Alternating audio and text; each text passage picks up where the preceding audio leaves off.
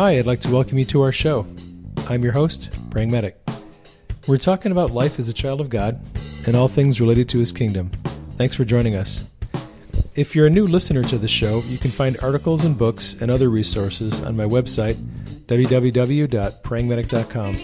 You can also connect with me on Facebook and Twitter. Just look for Praying Medic. Now let's jump into this week's show.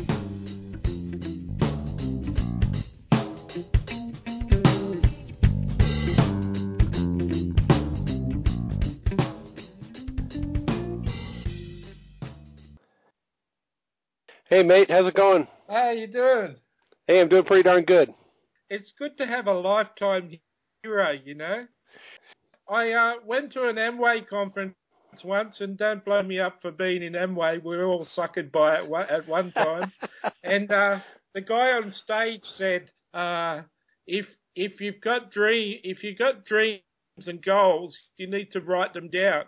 He said, for an example, for everyone in the audience, if you think writing your goals down is something strange or mystical, just write down the names of 10 people that you want to meet in the flesh. Just simply write down their name, and I guarantee you'll meet these people in your life. And so I wrote down Peter Garrett from Midnight Oil and wrote his name down. I wrote down Billy Joel. Well, within 1 week, I met Peter Garrett crossing a street in a beach suburb, and I say, "Hi, Peter.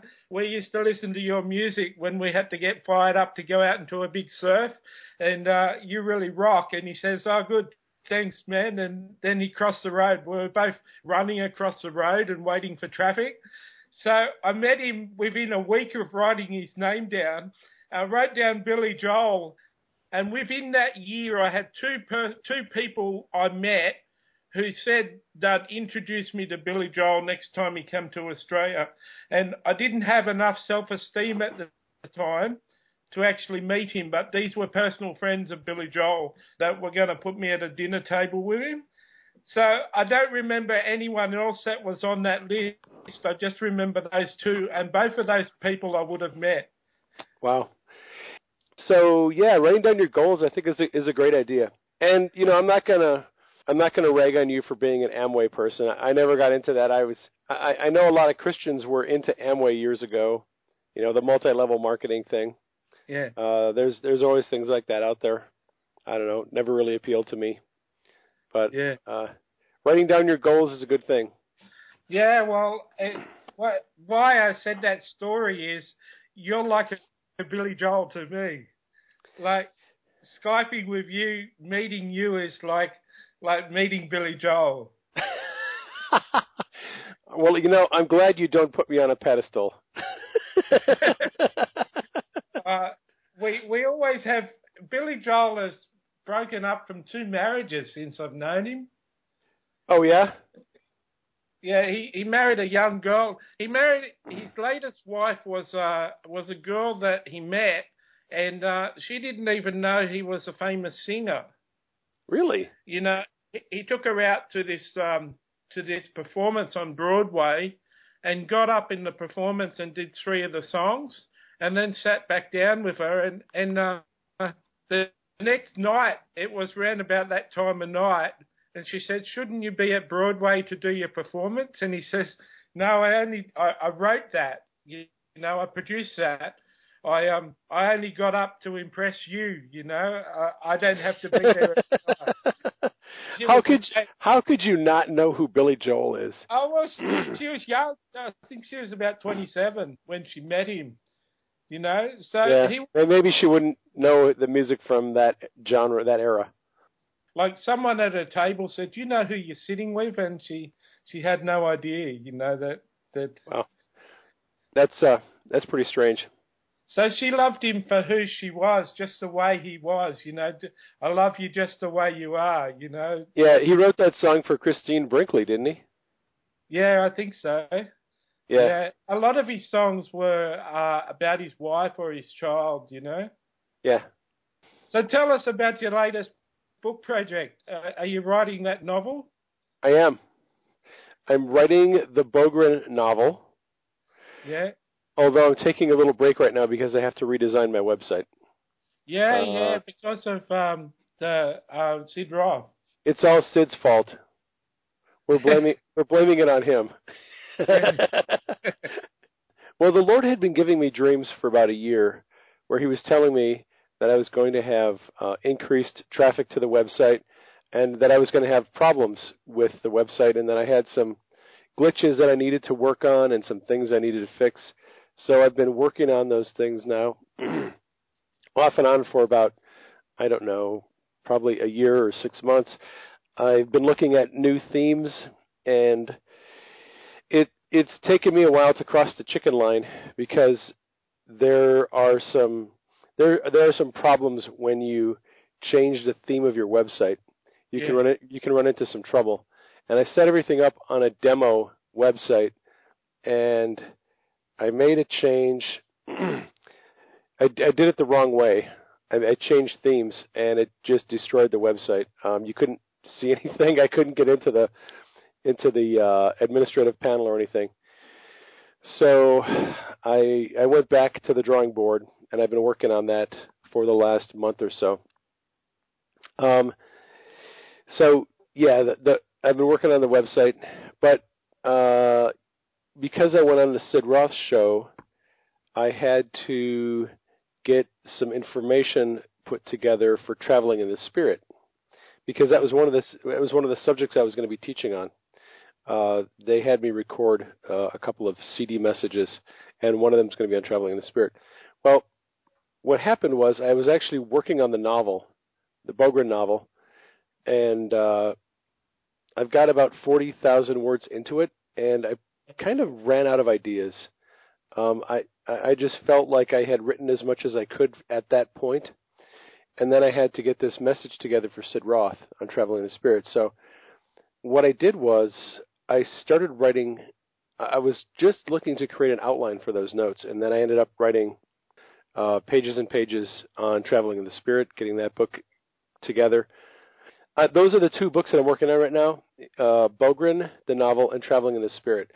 I'm not sure which one is going to be published first. I'm starting to think Traveling in the Spirit may be published first because I have a goal of 80,000 words for the novel, and I'm only halfway through that. Yeah. I have, probably 50 or 60,000 words in the book on Traveling in the Spirit, which is enough content for that book, but I have to organize it. It's not quite organized the way I want it to be. So I'm excited about the novel. I'm finding that I really love writing fiction.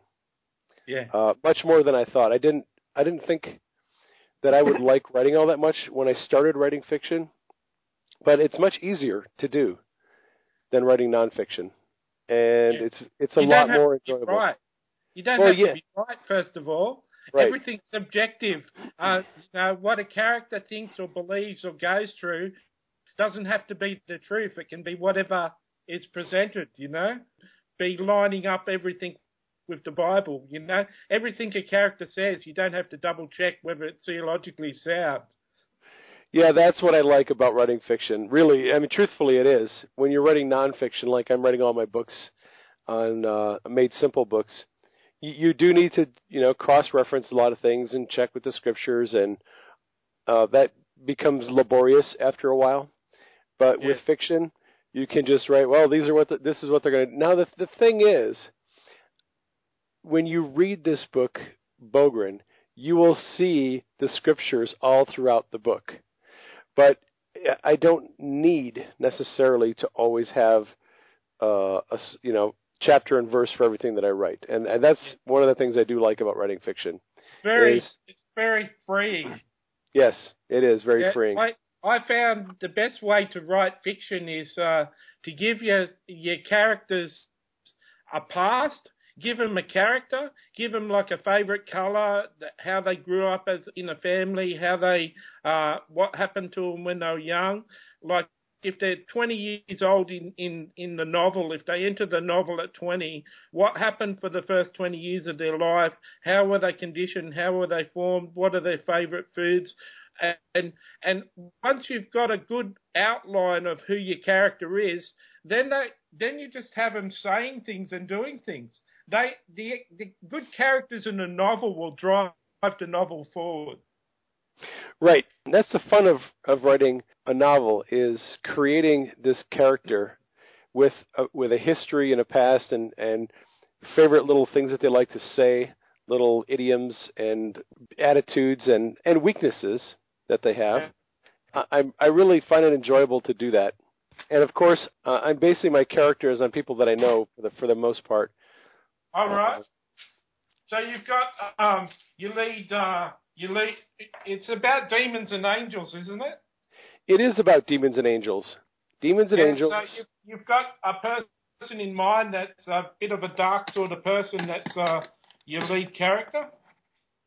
I have two lead characters.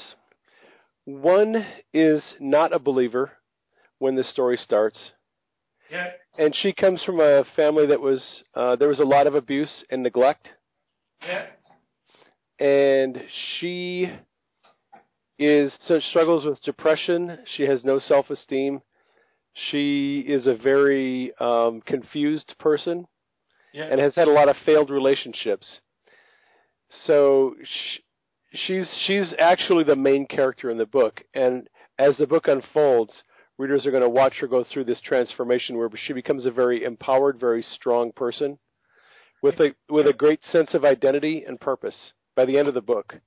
She gets totally transformed into another person. That'll be good for so many people. Yes. Because it's not clinically talking to them like a textbook, but it's giving them an empowered example. Right.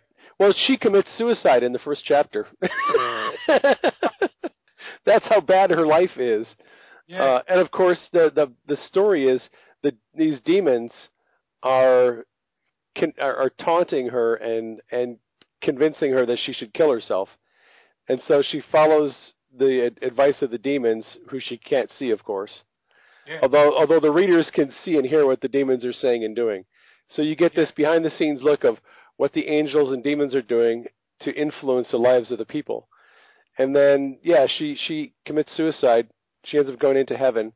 She meets Jesus. She meets the Father. And she meets some other people.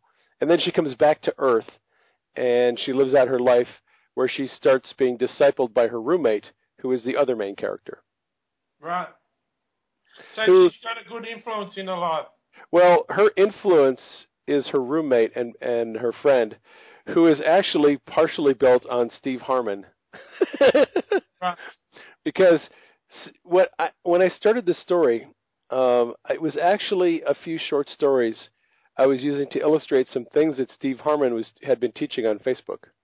And some people were getting real rattled about what Steve was teaching. They were screaming and hollering, "Hey, that's not in the Bible," So I thought, well, what we need some fictional stories to illustrate the principles that Steve is teaching. So I built this character, Charity, on the ministry that Steve was doing at the time, and still is. So Charity is very savvy to the demonic world. She understands demons really well. She has a lot of experience for someone who's fairly young. She's only 28 or 29 in the book. Charity's the roommate. Charity is the roommate, and Charity is very savvy. So when the first character, whose name is Shiloh, when she comes back from her little trip to heaven, Charity then takes on the role as her mentor, teaching her about, what her dreams mean, teaching her about the spiritual realities of, warfare, and you get to see them working, doing deliverance and inner healing on people. And I think it's going to be a very interesting book. It's really what it really is. It is a training and equipping manual for spiritual warfare and the spiritual life, but it's written as a novel. Yeah, it's fiction. Yeah, beautiful. It's so beautiful. I wrote a novel set in King's Cross, which is our red light district, and I had 16 characters in it that all had a history of sexual abuse. So I had street kids and prostitutes and a pedophile and a serial killer. And So that was my first book. My second novel I wrote about two people that become the two witnesses. Okay. Well, they become really popular. They did a role. They didn't play the two witnesses, but they did a role that was very similar as prophets in the world. Okay. So that was the second. I wrote a screenplay with a barrister called The Breaking of a Barrister, and he had a client that was up on sex abuse charges, and he got the client off, and the client took him to a strip joint that night, and the girls didn't like the client, and he was asking this stripper, the barrister was asking this stripper, what makes you do what you do. He was asking the stripper, why does she do what she does? And she says, because of what your client did to that girl, that's the same reason I'm a stripper, and you're defending someone who made me into who I am. Anyway, he starts dating this stripper, and he ends up, at the end of the novel, the client's up on sex abuse charges of another girl, and so it hasn't got that double jeopardy rule because it's a different person he's accused of. And the barrister says to him, I'm not going to defend you, out of his own morals, and apparently you can't refuse to defend someone. At law, someone can choose you and you have to defend them unless they've admitted to you that they're guilty. And he said, I'm not going to defend you. And he says, you'll be disbarred. He says, so what if I'm disbarred? I'll do something else. And the child abuser says, I like the look of your daughter, and starts rattling off what school she goes to and what time she leaves school and what classes she has and when she takes certain classes at school. And so the barrister gets up for his opening statement and has an epileptic fit, like the pressure comes too much for him, and it's called The Breaking of the Barrister. And so he didn't have to continue the case because he, had a fit. Right. So in those years, that was 15, 20 years ago, all my themes were around sexual abuse, and I was writing out of that pain. Right. But I never published any of my books. When I got the first one ready, the Fallen Ones, I worked on it for 10 years. Jesus said to me, you can put, there was a verse in the Bible that says, make your calling worthwhile, be honourable to what you're called for, or something like that. I read this verse in the Bible, and I said to the Holy Spirit, are you saying I can't publish my novel? And Jesus answered, he said, you can preach in the future, Matthew, or you can publish your novel, but you can't do both.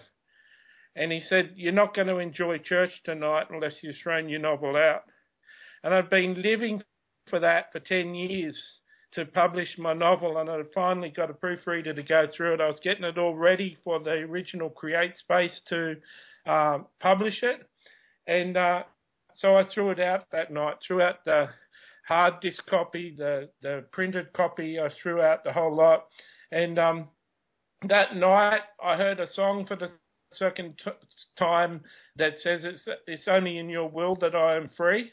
And the first time the song had played, it played at a friend's place of my mother's, and the song played, and I told him to play it again. And when I played it the second time, I started crying, and my mum and a friend said, what are you crying about? And I said, I'd throw my novel out if Jesus told me to throw it out. And that was like a big relief for my mum, because she's seen so much of my past bound up in that novel. And so when I went to church after throwing it out, that was the second song on the worship list of songs. It's only in your will that I'm free. The same song I cried to 6 months before. Yeah, so I've written fiction before, and so I've written 2 screenplays and 2 novels. Now, have you published the other novel? No, it was published on a website, but then I lost the copy of it. The first one was called called The Fallen Ones. The second one was called The Chosen Ones. Okay. And I lost it. They've all been written, but they're lost. Now I've got 13 books, Like, I was going to be a writer, but I couldn't have that published, Right. My life story, His Redeeming Love, is like The Chosen Ones, It's like The Fallen Ones. My life story is really graphic, Yeah. What? Well, and the thing is, like I said, when I mentioned my book, the characters are written based on people that I know. The character Charity, her personality is largely built on my own personality. Right. Although she doesn't really operate in the supernatural the way I do. She operates in the supernatural the way Steve Harmon does. Yeah. I'm using Steve as the model for that, but her attitude towards life and her perspective of herself is really more based on me. Yeah. And I think it's interesting that most of the people I know who are writers who write novels, they base one of the characters on themselves. Yeah. Well, The Fallen Ones, I was addicted to prostitutes for years, but with that book I had the chance just to ring up prostitutes out of the paper and say, I've written a book on prostitutes, I'd like your opinion. And, at their hourly rate, I'd have to pay them $800. But they were so fascinated with the fact that someone had written a book on prostitutes that they'd read it for me. And one of the best interviews I had with one of the women, she said she could see herself in about 8 of the 16 characters. She could see dimensions of herself in about 8 characters. So I've really thrown the sexual abuse out there into 15 characters and made it so good that she could see herself in 8 of the characters, dimensions of herself. So, yeah. I don't know how someone like James Patterson writes 140 books, but doesn't he run out of... See, the thing is, when you're a writer, even fiction or non-fiction, is everything, the whole part of your life is research. Right. Everything you have, every relationship you have, every book you read, every worship service, everything in your life is research.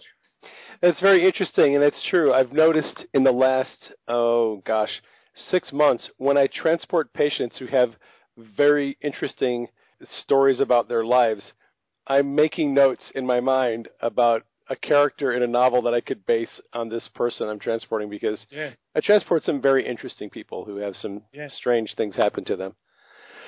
So your book on angels is really doing well. Yeah, it's a really popular subject, isn't it? It is a very popular subject, and I notice every time I go on Amazon, I see that your book is the bestseller in angels and demonology.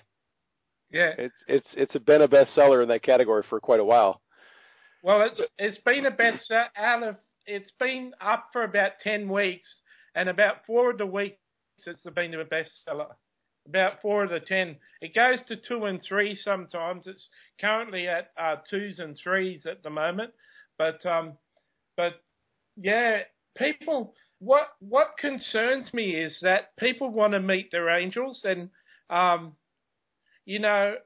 only met the angels because I'm set apart with Jesus. Like Jesus is everything to me, and so He's introduced me to His helpers. And it's only since the first book I've started the second book. It's going to be called My Radical Encounters with Angels, book 2, and in the second book I interview 4 of my angels. 4 of my angels speak to the audience in the book, and they say who they are and what they're doing in my life.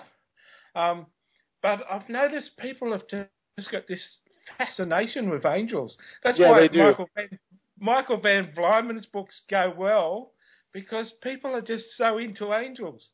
They are. It was only because of Michael's book. I read the second one of his books on angels, and I got so excited that I got my video camera out and I said, I reckon I could do a few videos on angels, I reckon I've got a few stories, even if it's just 30 pages, Yeah, And you have more than a few stories.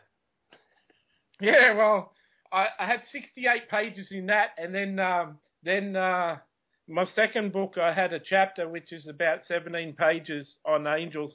My second book was hard. I had 10 prophetic words given to me to give me the courage, because it says my radical encounters with angels, meeting witches, meeting demons, meeting Satan, meeting Jesus.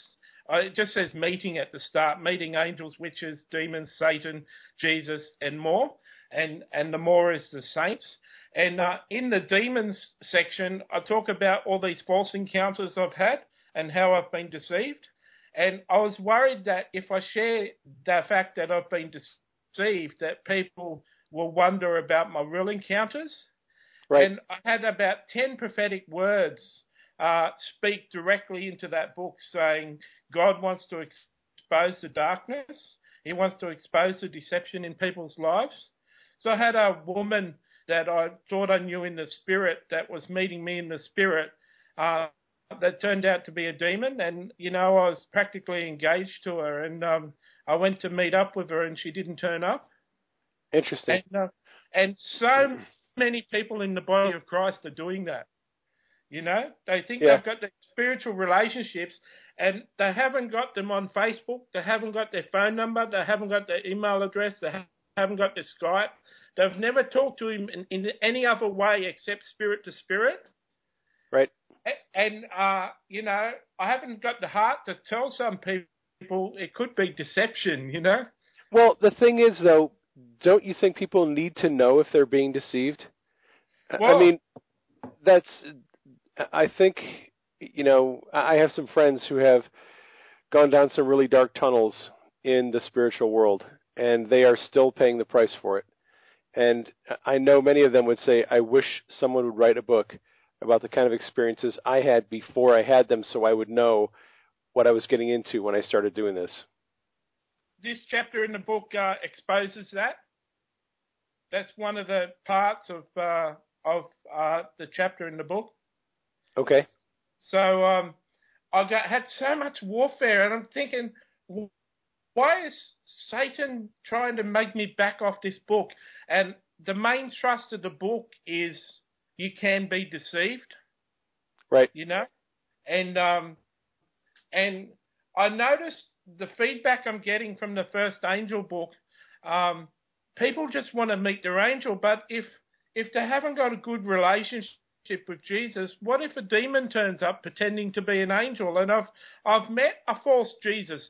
I've met a Jesus that appeared that wasn't Jesus, that was a demon, was the angel of light. So are they spiritually prepared if they're hungry and they're going after angels? Jesus, Satan would be very happy to give them a deception. Have they got such a good relationship with God that they can be deceived, find out they're deceived, and not walk away from the supernatural? Right. So is this all going to be in your second book? Yeah, in the second book I'm working on now. That is going to be another bestseller. I feel.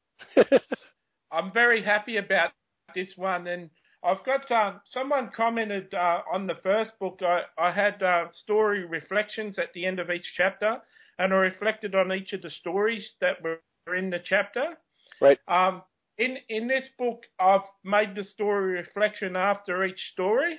So if there's something controversial I'm talking about in the story, I can have my point to argue that point in the reflection to say that, I've got a story, for instance, with an angel. I call it an assassin angel, and it's an angel that's been placed in my ministry to punish people that come against my ministry, and that's like very controversial, that is a little bit controversial. Yeah. So I had someone attack me on Facebook and wrote to about 300 people out of 400 people on my group, and it was causing me trouble. And Jeremy Lopez had prophesied and said there's going to be a shaking in your life and everything that can be shaken will be shaken. And so I listened to that prophecy, and that was happening. I was losing friends all over the place because of my interaction interviewing with saints. And this person was writing to 300 people saying he's interviewing saints from heaven, and this is necromancy. And it really come full blown against me. Well, I've reached this stage where I got to a stage to forgive her, and it's only her fear and false teaching that allows her to think that I'm practicing necromancy and I'm in error. And I got to this stage in my house where I forgave her and sent out blessings against the Jezebel witchcraft that was coming against me. And I got onto my bus to go up to the shops, and this assassin angel got on the bus. And I said, "What are you doing here?" He said, "You've got to dispatch me." And I said, he says, "It has to come from your authority." And I said, "To who?" And he said, "To that woman that's causing you trouble." And I said, "If it be God's will, you go and do God's will." And he said, "Bye." And he left and flew out the bus. Did he say, "Bye, mate"? He could have. And now that was someone that I just spent my whole energies forgiving and sending blessings to. Right. The last thought in my mind at that stage was to cause vengeance to that woman, because I had to reach a stage of peace. It was affecting my depression and everything, and I had to. The only way to fight witchcraft, a lot of Christians say witchcraft can't come against you. Well, I mustn't be living the perfect Christian life because it certainly affects me. And the only way to fight witchcraft is to send blessing that way, to counter it with the opposite. Right. And so I'd send blessing to her that she'd learn and she'd find out the truth, and she'd learn the truth of what she's doing. And I'd sent this prayer off to her, and I thought the matter was resolved. And then he got on the bus and he said, "I'm going to go and give her a stiff review." Okay, so this is an interesting subject, because the Bible says, "Vengeance is mine, I will repay, saith the Lord." Yeah. Okay, so the Lord says, "Look, don't worry about vengeance and getting even with people. Let me take care of that. Yeah. I have a way to do that." Well, this angel that you met looks like it's one of the ways in which God takes care of those issues. But I think the Lord sent you that angel after you had already blessed her, after you had already reconciled things, after you had already gotten your heart right about the issue. At that point, the Lord said, "Okay, now you've taken care of things on your end. I'm going to take care of things on the other end." Yeah. Yeah. I think that's really and interesting. He's told me that as I go, in 20 years' time, I got prophetic words over my life that I'll be like this, a lot bigger than who I am now. And I'm going to have a reputation that you don't come against Matthew's ministry. Touch not the Right? Lord's anointed? Is that what you're talking about? Yeah, like that verse is going to come to fulfillment, even to the point where people will be accusing me of operating in witchcraft because bad things seem to happen to people that come against me. I had a closing thoughts. There's three ways that you're going to take this book. One is you think a lot of these stories are bad and you're not going to be able to receive it, and you want to write a bad review. And I had a note in it, this is not in the book anymore, but I said, for those people think of writing a bad review, think about the assassin angel I talked about. That's funny. And then I edited that back out of the book because... probably a good idea. But I'm the last, I've had people that have really hurt me and I still love them, if they know my character, they'd know that I'd really need an angel like that in my life to deal out God's justice on people. And all I know is that people through that angel, that's just one of the stories, people through that angel are going to learn the protocol of treating prophets with respect. One time I heard a famous preacher, really famous on TV, he said, you should sow to where you're being fed. And if you're being fed by an international ministry, you should sow your money there. The silo that's mentioned, that the silos that are going to keep your grain, he said something that the blessings will only come if you're sowing to who's feeding you. And I wrote a 3-page article saying you don't keep your silos in another country. You keep your grain on your property or in a co-op in your town. You don't keep it in another country. So, anyone teaching that you've got to sow to an international ministry because they're feeding you is teaching error. You should be sowing to your local church and doing an offering to other ministries. And I had it all done, and I had the person named in the article that I was going to put up. And my friend said, go ahead and publish the article, but take his name out of it. Say the principle that you don't agree with and make your argument, but take his name out of it. And I said, why? He said, because he's a brother in the Lord, Matthew. And don't touch the Lord's anointed. And I've always learned that, there's people that have got professional websites and a whole ministry of being watchmen on the wall. Anyone that comes up with that title, watchman on the wall, scares. I don't know if I've met one sane one yet. Well, it's interesting, Matthew, because I wrote a blog post about the Watchman on the Wall because I have read so many prophetic words and warnings from people who call themselves a watchman on the wall. And years ago, I understood and I believed that they were doing the best that they could to be guardians of the flock and trying to keep away the wolves and all that stuff. But as time has gone on and I've matured a little bit, what I've really found is that a lot of these people are very emotionally wounded people who have suffered a lot of rejection, who have suffered a lot of criticism, who have, and probably many of them have an overly healthy sense of paranoia. They have a great sense of duty and obligation, but many of them are really a watchman on the wall because they can't, for the life of them, fit into a group of people where they can get along. They get into arguments with everyone. They just have a difficulty in group settings, so they end up being outcast from the group. I have a lot of thoughts about the watchman on the wall, but sorry about that. That was a little rabbit trail I just went down. No, but it's true, and so I've been mentioned on those blog sites and. On the Heresy Hunters. Yeah. I don't know if I'm on any of the Heresy Hunter websites. I don't go and look for those. I have some friends who they go and actually my friend Michael King said, if you want to know who's really on the cutting edge of what God is doing, go to all the Heresy Hunter blogs and check out whoever they're talking trash about, whoever they're defaming and ridiculing. Those are the people you want to go to their websites and learn from them because they're doing really good stuff. Check it out. Yeah, they're on the cutting edge.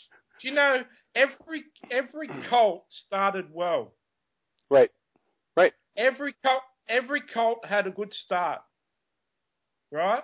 And then things got to the leader's head and he started going off the Bible and stuff. But they all start well. They all want to have a sense of community. They all want to share their goods. They all want to be like Jesus. They all want to be like love. And they all start really well.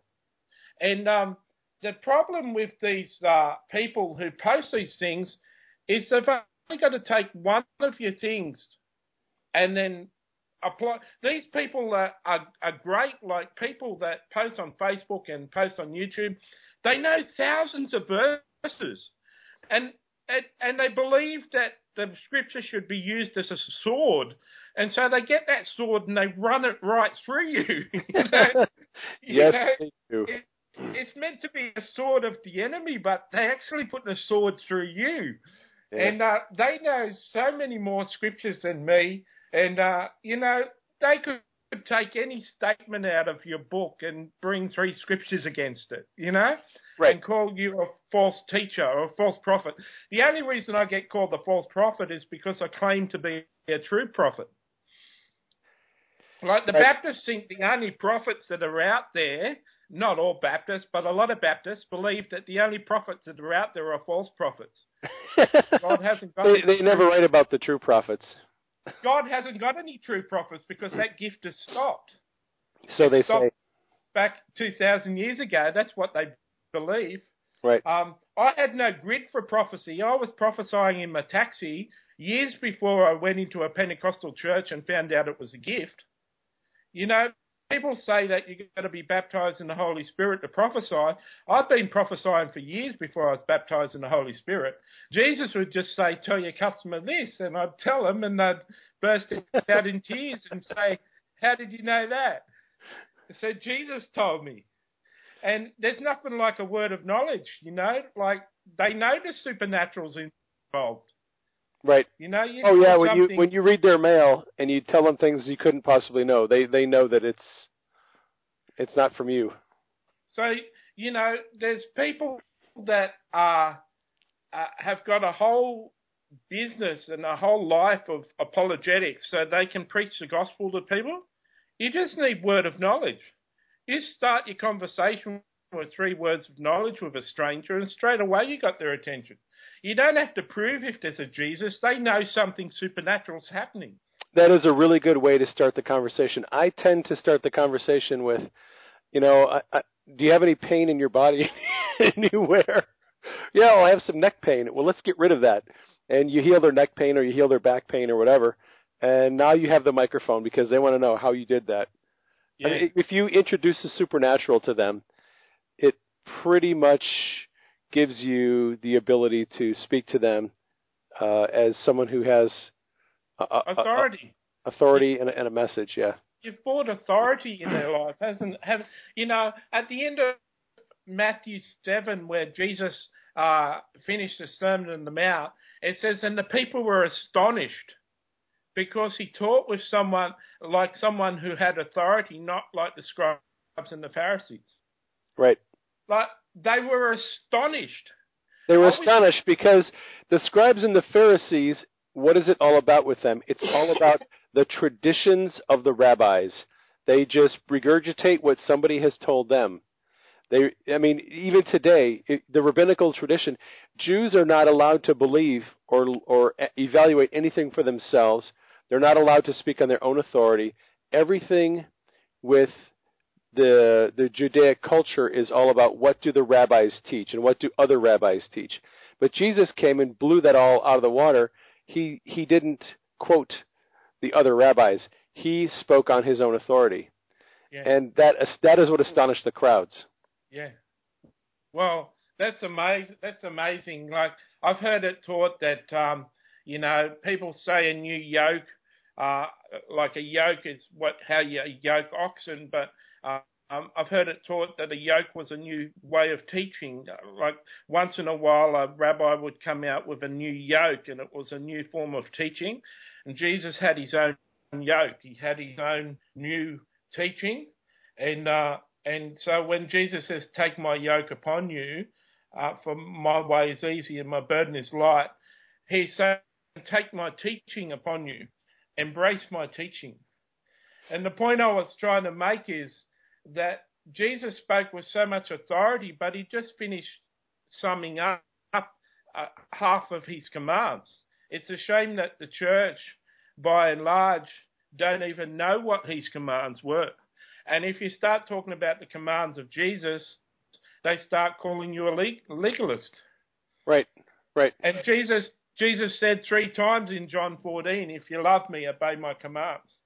He said in John 14, this is how you know you love me. If you obey my commands, you love me. If you don't love me, you don't obey my commands. You know, what you were just saying there a minute ago just reminded me of the dream I had last night. How good. I wanted to share it with you because it's kind of interesting. In the dream, I was taking a look at the historical perspective of the world and how God waited to introduce the gospel, the good news, into the world because people were not able to receive it. So in the dream, the gospel of the kingdom, the good news of the kingdom, God's kingdom, was a message. It was like a seed. And I could see that people's hearts were not right, and they were not able to receive this seed. And it would not bear fruit because their hearts were full of, like, what I would call weeds. People's hearts were full of wrong ideas and strange things and weeds that would choke out the seed as soon as it was planted. So in the dream, God waited until the right time when people's hearts were prepared, possibly, I don't know, but I'm thinking just possibly through the message of the prophets, because the message of the prophets, John the Baptist said, turn the hearts of the children to the fathers. That God was doing something in preparing people's hearts so that when Jesus came and brought the gospel of the kingdom, people's hearts would be prepared, the weeds would be removed, the soil would be tilled, and they'd be able to receive the good news, and it would bear fruit. That's kind of basically what the dream was about last night. Wow, God really speaks to you well in dreams, doesn't he? Oh my gosh, I have some amazing dreams. It's because you're open to it, you know, like the Lord speaks to me person to person and through the prophetic. But from time to time I'll have a dream and I'll put it on a dream interpretation site for people. But it's amazing. There's this big dream interpretation site that they allow anyone to interpret dreams. Oh my gosh, I bet that's... Some of the damage that some of these people are... I'm a mature prophet, and some of their interpretations is like a sword going through me, you know? Right. Yeah. That's because you don't honor God. You need to... I am planning to meet up with you. Yep. In person. Yeah, my mum will be so happy. I'm coming back to Australia. Yeah. Or Straya, as you call it. My friend, the graceful banker, is going to be getting married. Yeah. Sometime in the near future. He was the guy who had me come there to Australia the first time. To Brisbane. To Brisbane. Yeah. Well, he is going to be getting married. I don't know when. They haven't set a date yet. But it may be later on this year. Yeah. So it sounds likely that I will, when they get married, I will be there at the wedding. Yeah. So I'll be coming to Australia, and we just got to get you from Sydney up to Brisbane. Yeah. I can stay with friends up there. Yeah, we'll figure out how to get you up there. Yeah. Yeah, I'll just fly up. It's a long bus ride. I'll fly up. My son lives in Brisbane, so I'll use the opportunity to visit my son too. Oh, right on. That would be cool. A lot of people have known me for 5 years and didn't know I had a son. Well, now I know. Yeah. So that'll be really good because there's nothing like face-to-face. I heard some of the comments of people who met up with you when you did the Sid Roth taping, and they were saying it was good to meet face-to-face, you know? It was really good to meet face-to-face. I have been friends with these people for years on Facebook, and to be able to sit down and have dinner with them and talk and get to know them and their family, it was just so exciting. I just loved it. I wish it would have lasted a week, and I wish you would have been there. Yeah, I know. I 6 people so far have prophesied Sid Roth for me over the past 5 years. Okay. But the last person who said it, they did a prophecy and then they added an adjunct under it, and they said, in the first prophecy I said television, but I hear Sid Roth, that you'll be on Sid Roth, and I said, took a lot of courage for you to say that, and she said, yeah, I wasn't going to say it. That's why it wasn't in the first prophecy. And I said, well, you'll be pleased to know 5 other people before you have said that too. So yeah, well, that would be good for you. If your next book sells really well, like this last one did, I'm sure they're going to be contacting you. And have you contacted their producers at all or done anything? Someone, Greg Cook, sent in a thing to say check Matthew out, but I haven't heard anything. But my email's funny. Not all people who send me an email comes to the front of my inbox. You know, Okay. I have to search certain terms like prophecy and stuff, and I find emails written by people in a search. So there's hundreds of emails that come through to me that I don't see. Right. Yeah, so they could have written to me. But I think I searched it. I think I wrote Sid Roth in there and searched it one time, and it didn't come out. But I'm like everything, you know. I've had people say, and I've known that I'm going to speak all through the world, and I'm just been concentrating on my books at the moment. You know, that book is going to be popular. Those books are going to be popular in the future. I don't place a lot of worry. Like, certainly when I got the second book, there'd be three books he'd like to talk about. He'd like to talk about the two angel books, and he'd probably like to talk about Great Cloud of Witnesses Speak too. That's certainly something supernatural. It's something he's never had on his show. Yeah, I think you're right. I think those would be subjects that he would want to talk about. Yeah. So I'm just so happy to see you get the chance to go on it. Yeah, it was pretty strange. You know, I really did not want to go on the show.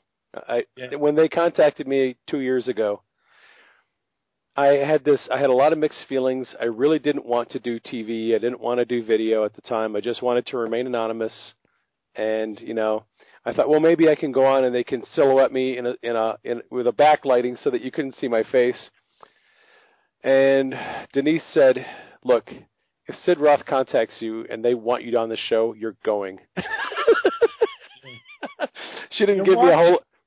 Your wife is really good for you. She's a good rudder.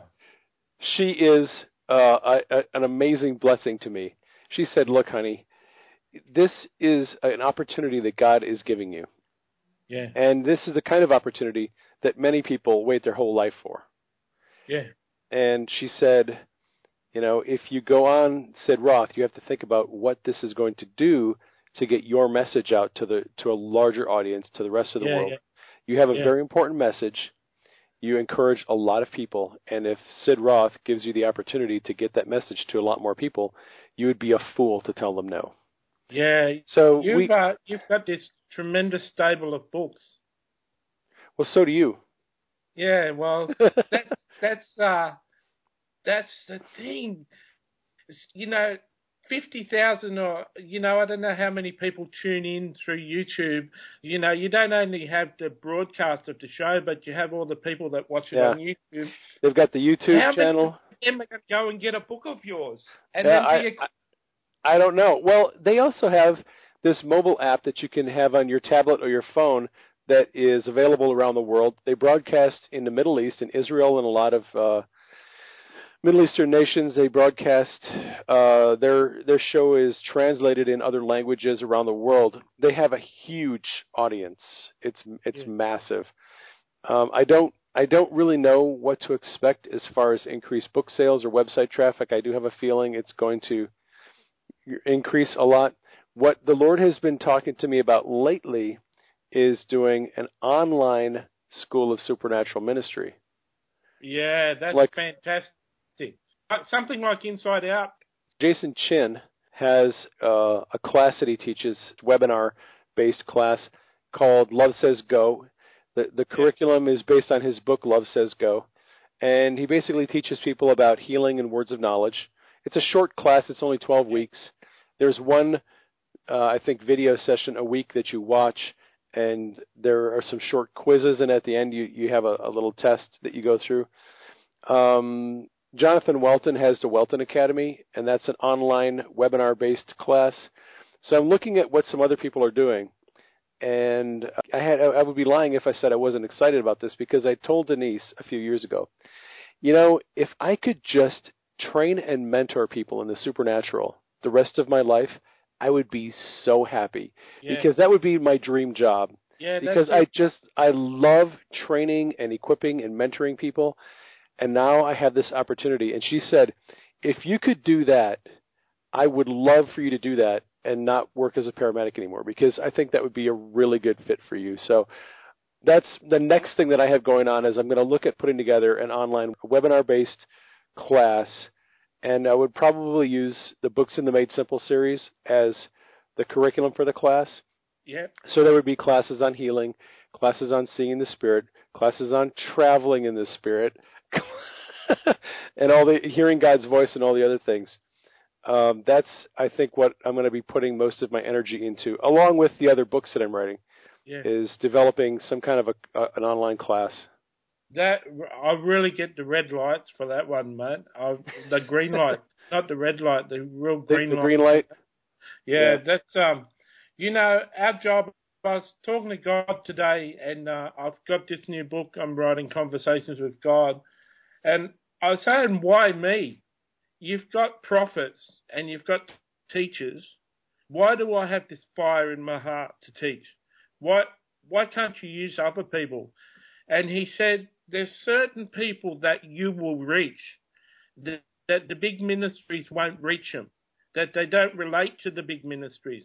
I need everybody, and I need you to reach the people that I've got for you to reach. And so it's quite okay for other people to have ministry schools that you're doing the same sort of equipping. But, that's why Bethel have outsourced their Bethel school around all the churches in the world, because they found a model that works, and then they're just like franchising it. And so there's always room for us to equip people. I was talking to Jesus. It's amazing. I don't like people name-dropping God all the time when they're talking to him, but the fact is, so much of my life I'm talking to him. And I was saying to Jesus, I've got a message for the world. I just wish the world could hear my message. And Jesus says, I wish the world could hear me. And and I said, what do you mean? He said, if I wanted to give one message to the world, I'd have to release it through about 1,000 prophets. And 1,000 prophets would have to release the exact same word, and that wouldn't happen because everyone would think they're copying each other and there'd be too many egos involved. But I wish I could speak to the world. I'm just like you, Matthew. I've got a message for the world. I wish they could hear me. It was so profound because I've been stewing on it for ages, the fact that I've got this message that I want to share with the world, and to have Jesus relate and say he's got a message, he'd love to. Jesus would really like to get a YouTube video and have everyone in the world watch the YouTube video. He could sort people out in a few hours, He could start speaking for a few hours and everyone in the world would be sorted out.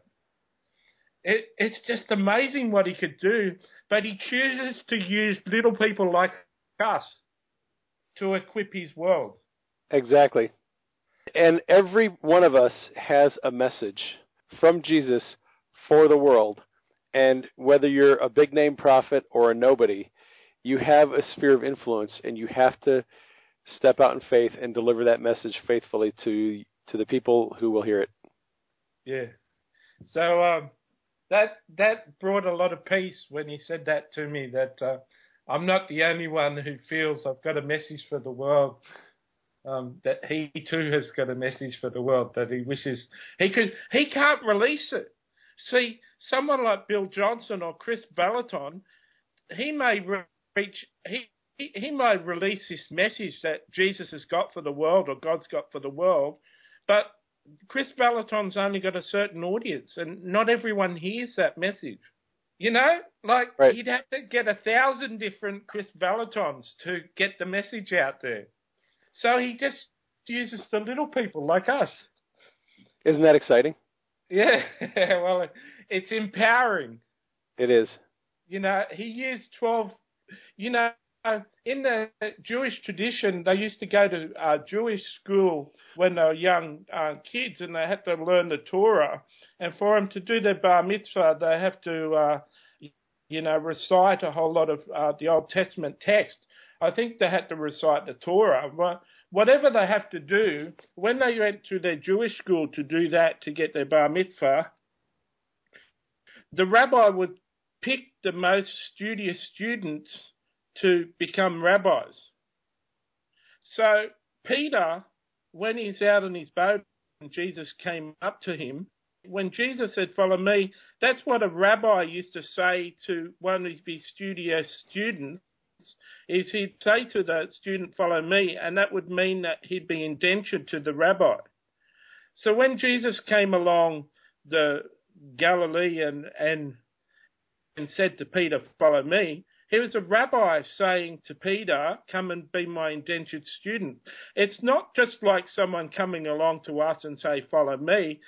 Like, why would these guys drop everything that they... I could never understand that until I heard that story. Right. That follow me means that you're going to be indentured by me and I'm going to train you to be a rabbi. And it's so interesting hearing the Bible taught from someone who knows Jewish backgrounds. Yeah, it is. You know, like when Peter cut off the ear, you're not allowed to have an imperfection on your body to be a high priest. And the guy who cut the ear off was in line to be the high priest. And when Peter cut his ear off, he didn't miss.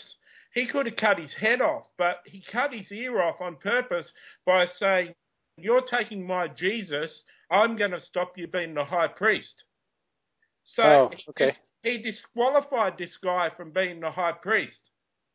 And Jesus grabbed the ear and put it back on and said, "You can be the high priest even though you're going to crucify me." And Peter, that would have meant more to Peter that he put the ear back on. It would have sent the message, he who fights by the sword will die by the sword. It had a stronger message to Peter saying, "I'm not allowing this guy to be disqualified." Yeah.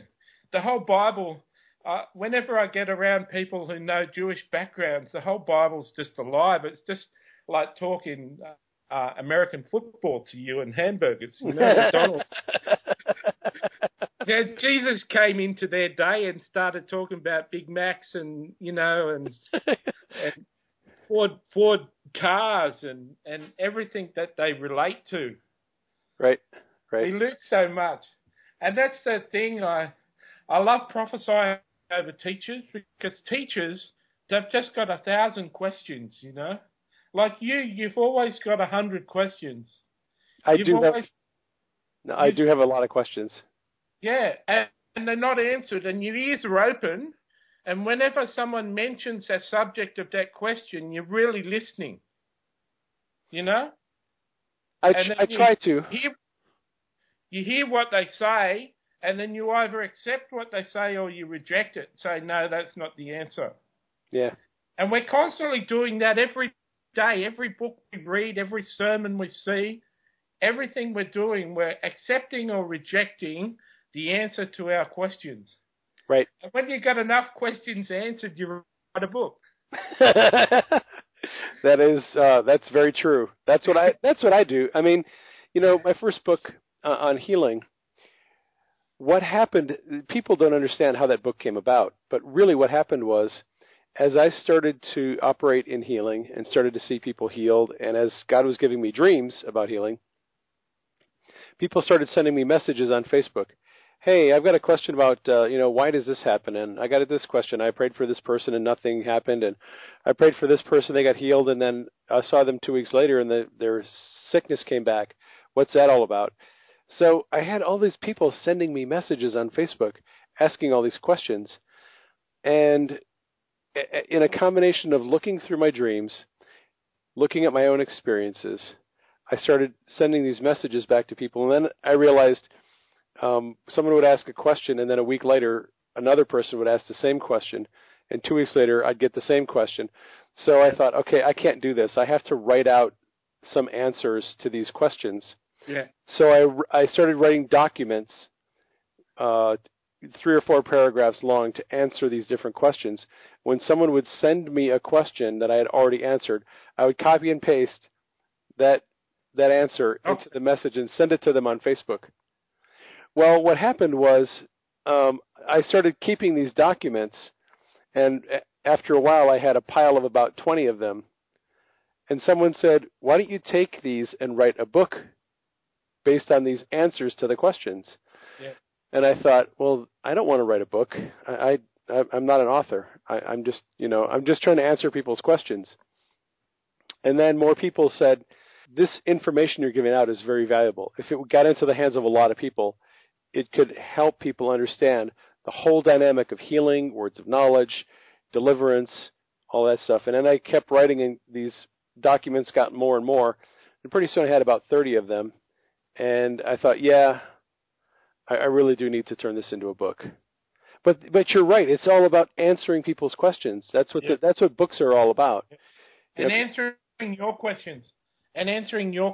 You know, there's a book that's coming from me that's going to be how to live a set-apart life. Okay. How to live a life where all you've got is one computer, a DVD, and a TV, and that's the only asset you got. And everything that you earn goes back into the kingdom. How do you live a satisfied life like that with none of the world, none of the flesh, and from time to time buying TV shows? But when you watch the TV series, when you watch the shows, God's speaking to you all the way through the show. So even when you're watching TV, you're in communion with God, and God's actually using the plot lines in TV shows to teach you things. How do you live this set-apart life where you've got your purpose, you're talking back and forth with God, and you're living in your purpose and you're living this set-apart life? Like Jesus said, he that wants to come after me must deny himself, take up his cross and follow me. Well, the words deny yourself in the Christian world is just abhorrent. Like, no one's I make broad statements, but there's not many people talking deny yourself. You can be prosperous. You can have a life of prosperity and still be denying yourself. You know? Right. Take up your cross. It used to be the sign. Part of the punishment of the cross was carrying your cross. The whole audience used to see he's a criminal, he's condemned to the cross. People would be spitting on you and mocking you on the way to the cross. Well, this idea of carrying your Christianity in such a way that you stand out to everybody, people don't recognize that. You know, I had a Toastmasters meeting. I'm really enjoying it more than going to church. And last Toastmasters meeting, I was doing words of knowledge and telling people all about their lives. And each of them, these are experienced professionals. And they'll say, do me. And then I'd do that person, and they'd say, that's so profound, that's so true. And the next person would say, do me. It was like I was a psychic at a psychic fair. You're the Jesus psychic. And I won so many hearts to myself. So that's taking up your cross, being different. And then follow me. How can you be a follower of Jesus when you don't do what he taught? Right. You know? I say you've got a lot of readers like Healing Made Simple, Divine Healing Made Simple. There's three categories of readers who've read that book. There's people who've read it, understood it, and are applying it. There's people who've read it, understood it, but haven't broken through to applying it. And then there's people who read it and just put it aside and didn't even try to apply it in any way. People that downloaded it and didn't read it. You want to move those bottom three up to the top. The purpose of your healing school, the purpose of your supernatural school, is you want to get the people who've read it, who've applied some of it but aren't getting results. You want to get the people who've read it and decided not to try and apply it, and you want to get those two groups of people and take them to the top where they're applying everything you taught. Right, exactly. There's nothing more frustrating, as you know, than to have someone read your book, be excited about it, but not try to apply it to their life.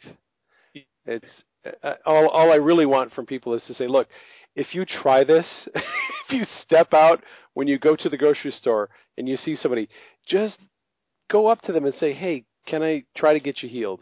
It is a little bit frustrating for me to know that people have read the book or they downloaded it because it was free or 99 cents, and then they never even bothered reading it.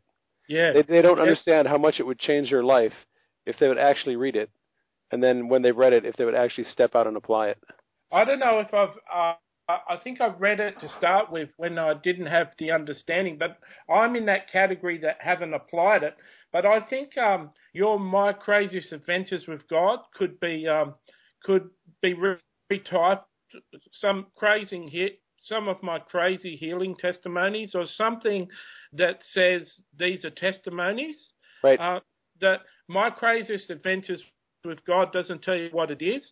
You got to focus on your Amazon author page. When someone has skirted in to know you through one of your books, then you want your author page to tell everyone specific books that you've also written. So that's what I've noticed. The sales of my other books have gone up since I had the Angels book out there, because they go and they go to the author page and they see another book and they say, I'm interested in that. Right. So you want to be able to grab them with the title. And honestly, your testimony book put more of a push in me to the point where I asked someone, could I pray for him? One time. And those books could even turn out to be more important than the actual book on how to do it. Yeah, it's interesting because God has been speaking to me about those testimony books and the importance of them, even though they don't sell nearly as well as the training and equipping books. But yeah. God has been telling me that they are very important. Yeah, they are very important. They're actually more important than the equipping book, because you want to put people through that funnel. You know, they want to hear stories of how you've done it. And see, you even say in the prayer how you actually say the prayer on the people, and you say, I don't know the healing language, how to restore muscle and all this prayer language that you say, that you're able to say, but I don't have any clue about saying. But those, I wrote a review of Healing Craziest Adventures 2, and I wrote a review of on your book on that one, saying that it fired me up, you know. And people need to be fired up, because as teachers, I really wish I could just get my mind and give it to someone. But like, remember Jesus? He had 3,000 followers. I think it was 3,000. Wasn't 3,000. He had a whole load of followers, and he said, if you don't drink my blood and eat my flesh, you can have no part of me. Right. When the Holy Spirit told him to say that, when his Father told him to say that, in his flesh, he would have said, I'm going to lose everyone here. Right? His flesh would have said, I'm going to lose everyone when I say this. So he said it, and then he turned around to his disciples. He said, aren't you going to leave me? And Peter says, where can we go? You all hold the words of life. Well, when you do meditation on that, Peter was saying, Jesus, I know that you're telling me to break the law. I know that you're telling me to break the Jewish law, but I believe you're greater than the law, and I'm going to follow you. That's what he was essentially saying back to Jesus. Exactly. He was so convinced that even though he couldn't understand it, he was going to follow it. Well, we want Peters, you know. People pick on Peter. Everyone picks on Peter because it's actually got his failures in the Bible. But who else? You know, the Holy Spirit told me one time, why did Peter deny Jesus? Because he was the only one following Jesus. All the rest had run away. Right. If you want to be in a position to deny Christ, I've got no problems with guillotines coming out and cutting the heads off. I've told the Lord I'll be the first one down there on camera saying, I'm a Christian, I'm getting my head cut off, praise Jesus. And I'd be gone. right? Everyone's scared of getting their heads cut off. But Peter's good thing about the Bible is it tells all the bad stories. There were 12 disciples in the boat, and only one of them got out of the boat and tried to walk on the waves. Yeah, he did. He's amazing. And he screwed up and he made some mistakes, but he made the mistakes and he failed because he was really the guy who was the most fired up. He was engaged in the moment. He was excited about what Jesus was telling him to do. He had the faith, and he believed in Jesus so much that when everybody else was lukewarm, well, I'm not sure if I want to try this, Peter was like, no, let's go for it, Lord. Yeah.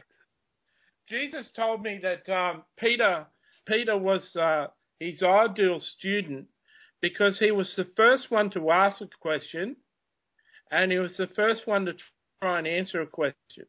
He was so fast at putting his hand up to answer questions that Jesus had to take him aside and say, I want you to give the other disciples a chance to answer the question.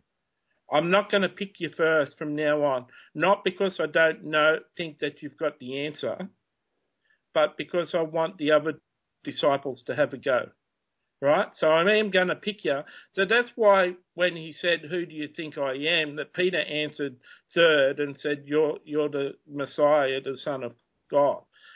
That's why he was third, because he was told he couldn't answer the question straight away, because he was purposely getting picked third or fourth time because Jesus knew he had the answer. So he's the first one up to answer a question, and he's the first one to ask a question. He was so hungry. Right. And the only reason I know that he was told that he wouldn't answer the question first was because I travelled with an apostle, and the apostle told me the same thing. Let the other people try and answer the question before you put your hand up, before you speak. It's not because I don't think you've got the answer, because most times you have got the answer, Matthew. It's just I'm trying to teach people things, and they need to step out and try and answer the question. So Peter was that person. He was the first one with his hand up with the answer, and he's the first one to ask why and ask a question about something Jesus was teaching. And so they're the things you find out when you have a conversational relationship with Jesus. You can actually ask him about his disciples, and he'll tell you about them. Yeah. That's amazing. I love that. Yeah. Yeah, Peter, I've seen Peter turn up in my second angel book. I talk about Peter turning up at church when people preach on him. He comes down and sits down and listens to the sermon.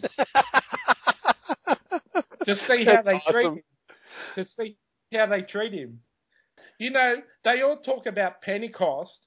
3,000 people are coming to the Lord. But when Peter healed the person at the gate, 5,000 came to the Lord through one healing. They say, you think this is a great thing? This Jesus that you crucified healed this guy. They don't know that beats Pentecost.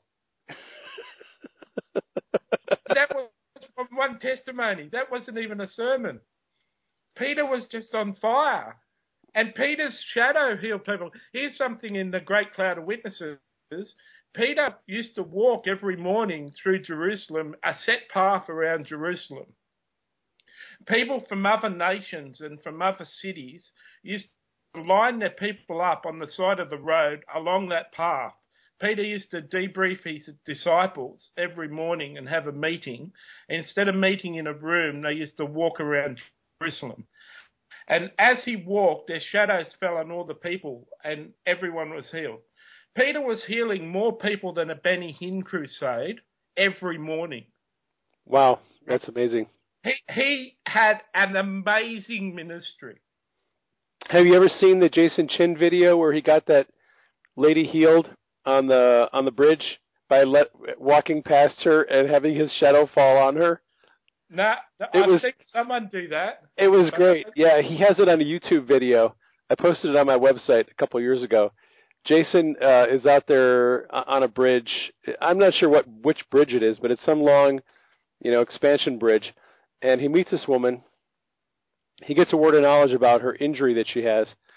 And he says, "Can I try something with you?" He says, "The Bible says that when people would lay there sick along the streets so that the shadow of Peter would pass over them and they would be healed. He goes, I'm going to try this with you. I'm going to walk past you, and I'm going to let my shadow fall upon you and see if you get healed. So she said, sure, whatever. You sounds crazy, but I'm up for it. So he did. He just walked past her. His shadow passed over her. And then he said, okay, well, how's that pain now? She goes, well, you're not going to believe this, but it's completely gone. Yeah. See, it's fantastic, isn't it? It's awesome. Just amazing. So many people, Jesus asked me once, this is How to Hear from God Made Simple, your book. This is on this subject. Jesus asked me once, do you know why people can't hear me? And I said, I'm not sure I want to know. Jesus asked questions that you don't want to answer. And he said, do you know why people can't hear me? And I said, I want to know, but I've got a feeling that I don't want to know. And he said, people can't hear me because they're afraid of me telling them something to do that they don't want to do. So they just close their ears and they play church and they play religion. And essentially that's it. Like I had a deacon at a church that I was with and I was trying to teach him to hear from God. And he said, I had a feeling God told me to stop drinking. And I said, well, that wasn't religion. That was actually God. He wants you to do that for a season and see if you can cope without drinking. And then about a month later, he said, I got a feeling that that the Lord wants me to take this stud out of my eyebrow. And I said, well, that could sound like religion and that could sound like something Satan says. But in this instance, how important is that stud in your eyebrow? And he was getting identity out of it. He was using it to say, I'm different, I'm out there. And taking it out would not make a statement like he was making. So in that instance, I was able to show him how it was in the interest of Christ for him to represent himself without that stud. When you look at the things that Jesus told the disciples, he told them some very uncomfortable things.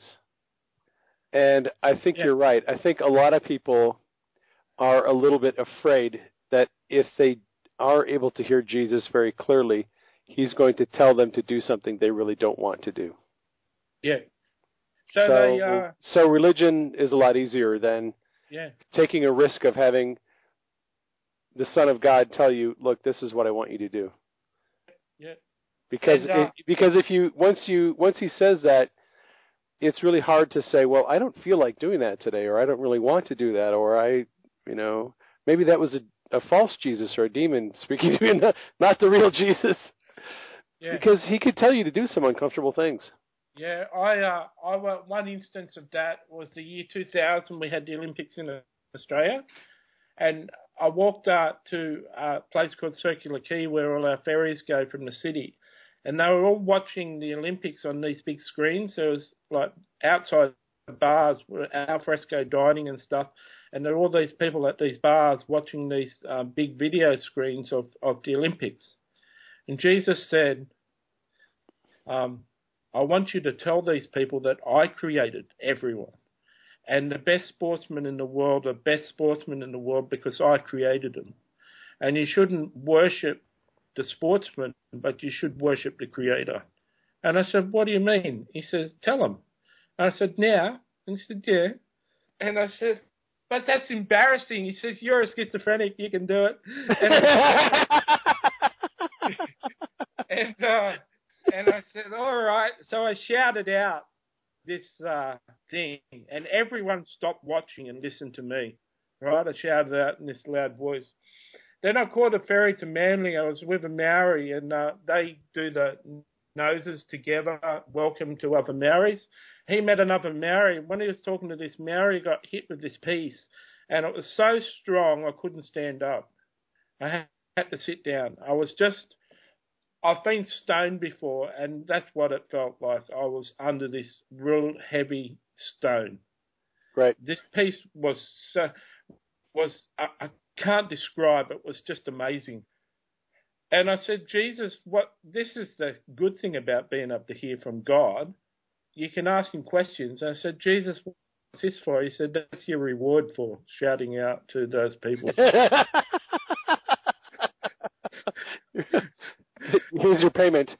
You know what's interesting about hearing the Lord's voice more clearly is he is going to continually challenge us to think outside our little boxes and to get outside of our little boxes of religion and who we think God is and what we think life is all about. But the cool thing is, if you are willing to listen to what he says and take the chance and do it, it always turns out in an amazing way. Yeah. Because Jesus is never going to ask you to do something that he hasn't got the perfect time, and you have the anointing to do it, and you have everything that you need to obey what he's asked you to do. Yeah. If you are willing to put aside your fears and apprehensions and do it, it always turns out so much better than you can imagine. And he does ask for some hard things sometimes, but I wasn't doing anything that day. We were just walking to catch a ferry. We were going to catch the ferry to Manly to the beach anyway. And so I was on my way. He didn't take me out of my way. And it only took 30 seconds to actually say it. And all it had to do was whether I'm embarrassed. Well, the fact of the matter is I don't know any of those people. If that was in a church where I knew people in the church, that might have been more embarrassing for me to shout out. But I didn't know anyone there, and soon enough I'm going to be walking away, and it's going to have no effect on my relationship. Set me up, and I said it. And the best place to be a raving lunatic is in a place where nobody knows you. Like, well, yeah. Denise and I will go shopping someplace, and I'll say, honey, I want to go over there and pray for that person. She goes, oh, this is going to be so embarrassing. And I keep telling her, honey, we're never going to see any of these people again. They don't have any idea who we are. We go over there, we pray for this person, then we go on and we have lunch, and they'll never see us again. So yeah. It can be embarrassing, but there is the point that it's just a bunch of strangers. Yeah. They don't know you, and some of them are going to be very impacted by what you say or what you do. Yeah. And most of them, an hour or two later, will completely forget about it. Yeah, since I wrote the second book with my four angels, where they spoke through the book, I've been communicating with them when I go to sleep, and I've got one angel that's like the CEO, like the angel over my angels, and every time I go down to the gas station, he comes with me and we talk. So if I'm not talking on the phone to my mother, I'm talking to him. So we're building a relationship. Since I've been talking to the angels, I realise how effective they are, like the Holy Spirit in a person's life. So give someone a prophetic word about the fact they're going to get a job, or the fact something's going to change in their life, or sometimes I ask people about their life. I just have a normal conversation, and a need comes up, like they're going for a job interview, and I ask them for their name, and I say, I'll pray for you tonight for that job. So I know that if they get that job, their angel can say, remember that guy on the train said that he'd pray for you to get that job. So all the time I'm having opportunities to say that I'm going to pray for a person. It's up to God to actually answer that prayer, but God will get the glory. And I know now that their angel will, or the Holy Spirit, either of two, will have them remember this guy on the train that said they were going to pray for him. So when you say they don't remember 2 hours of time, you'll be surprised that people can remember things for years because their angels or the Holy Spirit can remind them. Yeah, I guess what I was thinking of is in the context of if you're in a crowd, a shopping mall, and you're afraid of looking foolish in front of a bunch of people. Most of those people, they'll remember what you said, but they're not going to dwell on it. But for the person who was impacted by that, by what you said or what you did, you're right. The Holy Spirit is going to, if he wants to bring fruit in their life from that experience, He will bring it to their memory, and they will not be able to shake that thing. It'll come back to them, and they'll think, wow, that was really amazing what that one guy said. I remember went into Hillsong once. I go to Hillsong once in a while. Everyone knows who Hillsong is. And I walked in, and there was a woman on the sound desk, and they got this big sound desk, big professional thing. I walked up to her and this prophetic word, shot it at her for about 30 seconds or a minute. And then as I was leaving, I walked past the sound desk and I said, were you able to process that? She said, it's so amazing that you did that. She said, I asked the Lord 6 months ago for an answer to a question, and I had some concerns about certain things. And I said to the Lord that I want you to bring a total stranger into this church and for them to tell me these answers. and you came in and told me, you came in and did exactly what I asked for. She said, you've got no idea how much that meant to me. And I said, well, I knew I was led to come here today, so you look like you were the reason why I came. And yeah. That's awesome. Yeah, and my pastor came up to me the other day and he said, you speak with authority, Matthew. You speak on issues with authority because you've lived the pain, you've lived the depression, you've lived the suffering, and you're persevering. And because you are persevering, you have authority in that area. Yeah, that is so true. As I look at my own life and I look back at the things that I've been through, life would have been nicer if I hadn't have to go through those things. But without going through them, I wouldn't have the experiences and I wouldn't have the empathy with people who've been through it. And I wouldn't have the ability to talk as one who's been through those to people who are going through it now, and to be able to encourage them and say, look, there's a way out of this. It does give you authority. And people, one of the things, we've talked about this before, is transparency about your own struggles in your own life. Readers really love to read books from authors who are transparent, who can talk openly and honestly about the things that they've been through, because it helps them realize they're not alone. Someone else has been through what I've been through, and this is some encouragement and some instruction that can help me get through it myself. My favorite parts of a book is when an author starts to talk about his story, starts to share a story out of his life. It's sort of, you could be falling asleep with the book, but it wakes you up, Yeah, exactly. So many books I don't read. Like I said to Al Mack that I only read 20%. He said 20% with a question mark. He said that many. You read the title, you read the back cover, you read the reviews, and you still get a dud book. Do you read a lot? I'm going to be honest. I don't read as many books as my wife does. Denise has a Kindle, and she downloads a lot of books. I do read some. I'm very particular about what I read, though. And now I have a lot of friends who are writing books, and they're sending me their manuscripts. Hey, could you read this book I just wrote? Can you give me a review? Can you give me an endorsement? So I'm getting books from people who are friends that they all kind of want me to read their books, and I generally try to make time to read them, but I've been so busy working. Yeah, I'm so busy working and writing my own books that I don't have as much time to read books as I would like to have.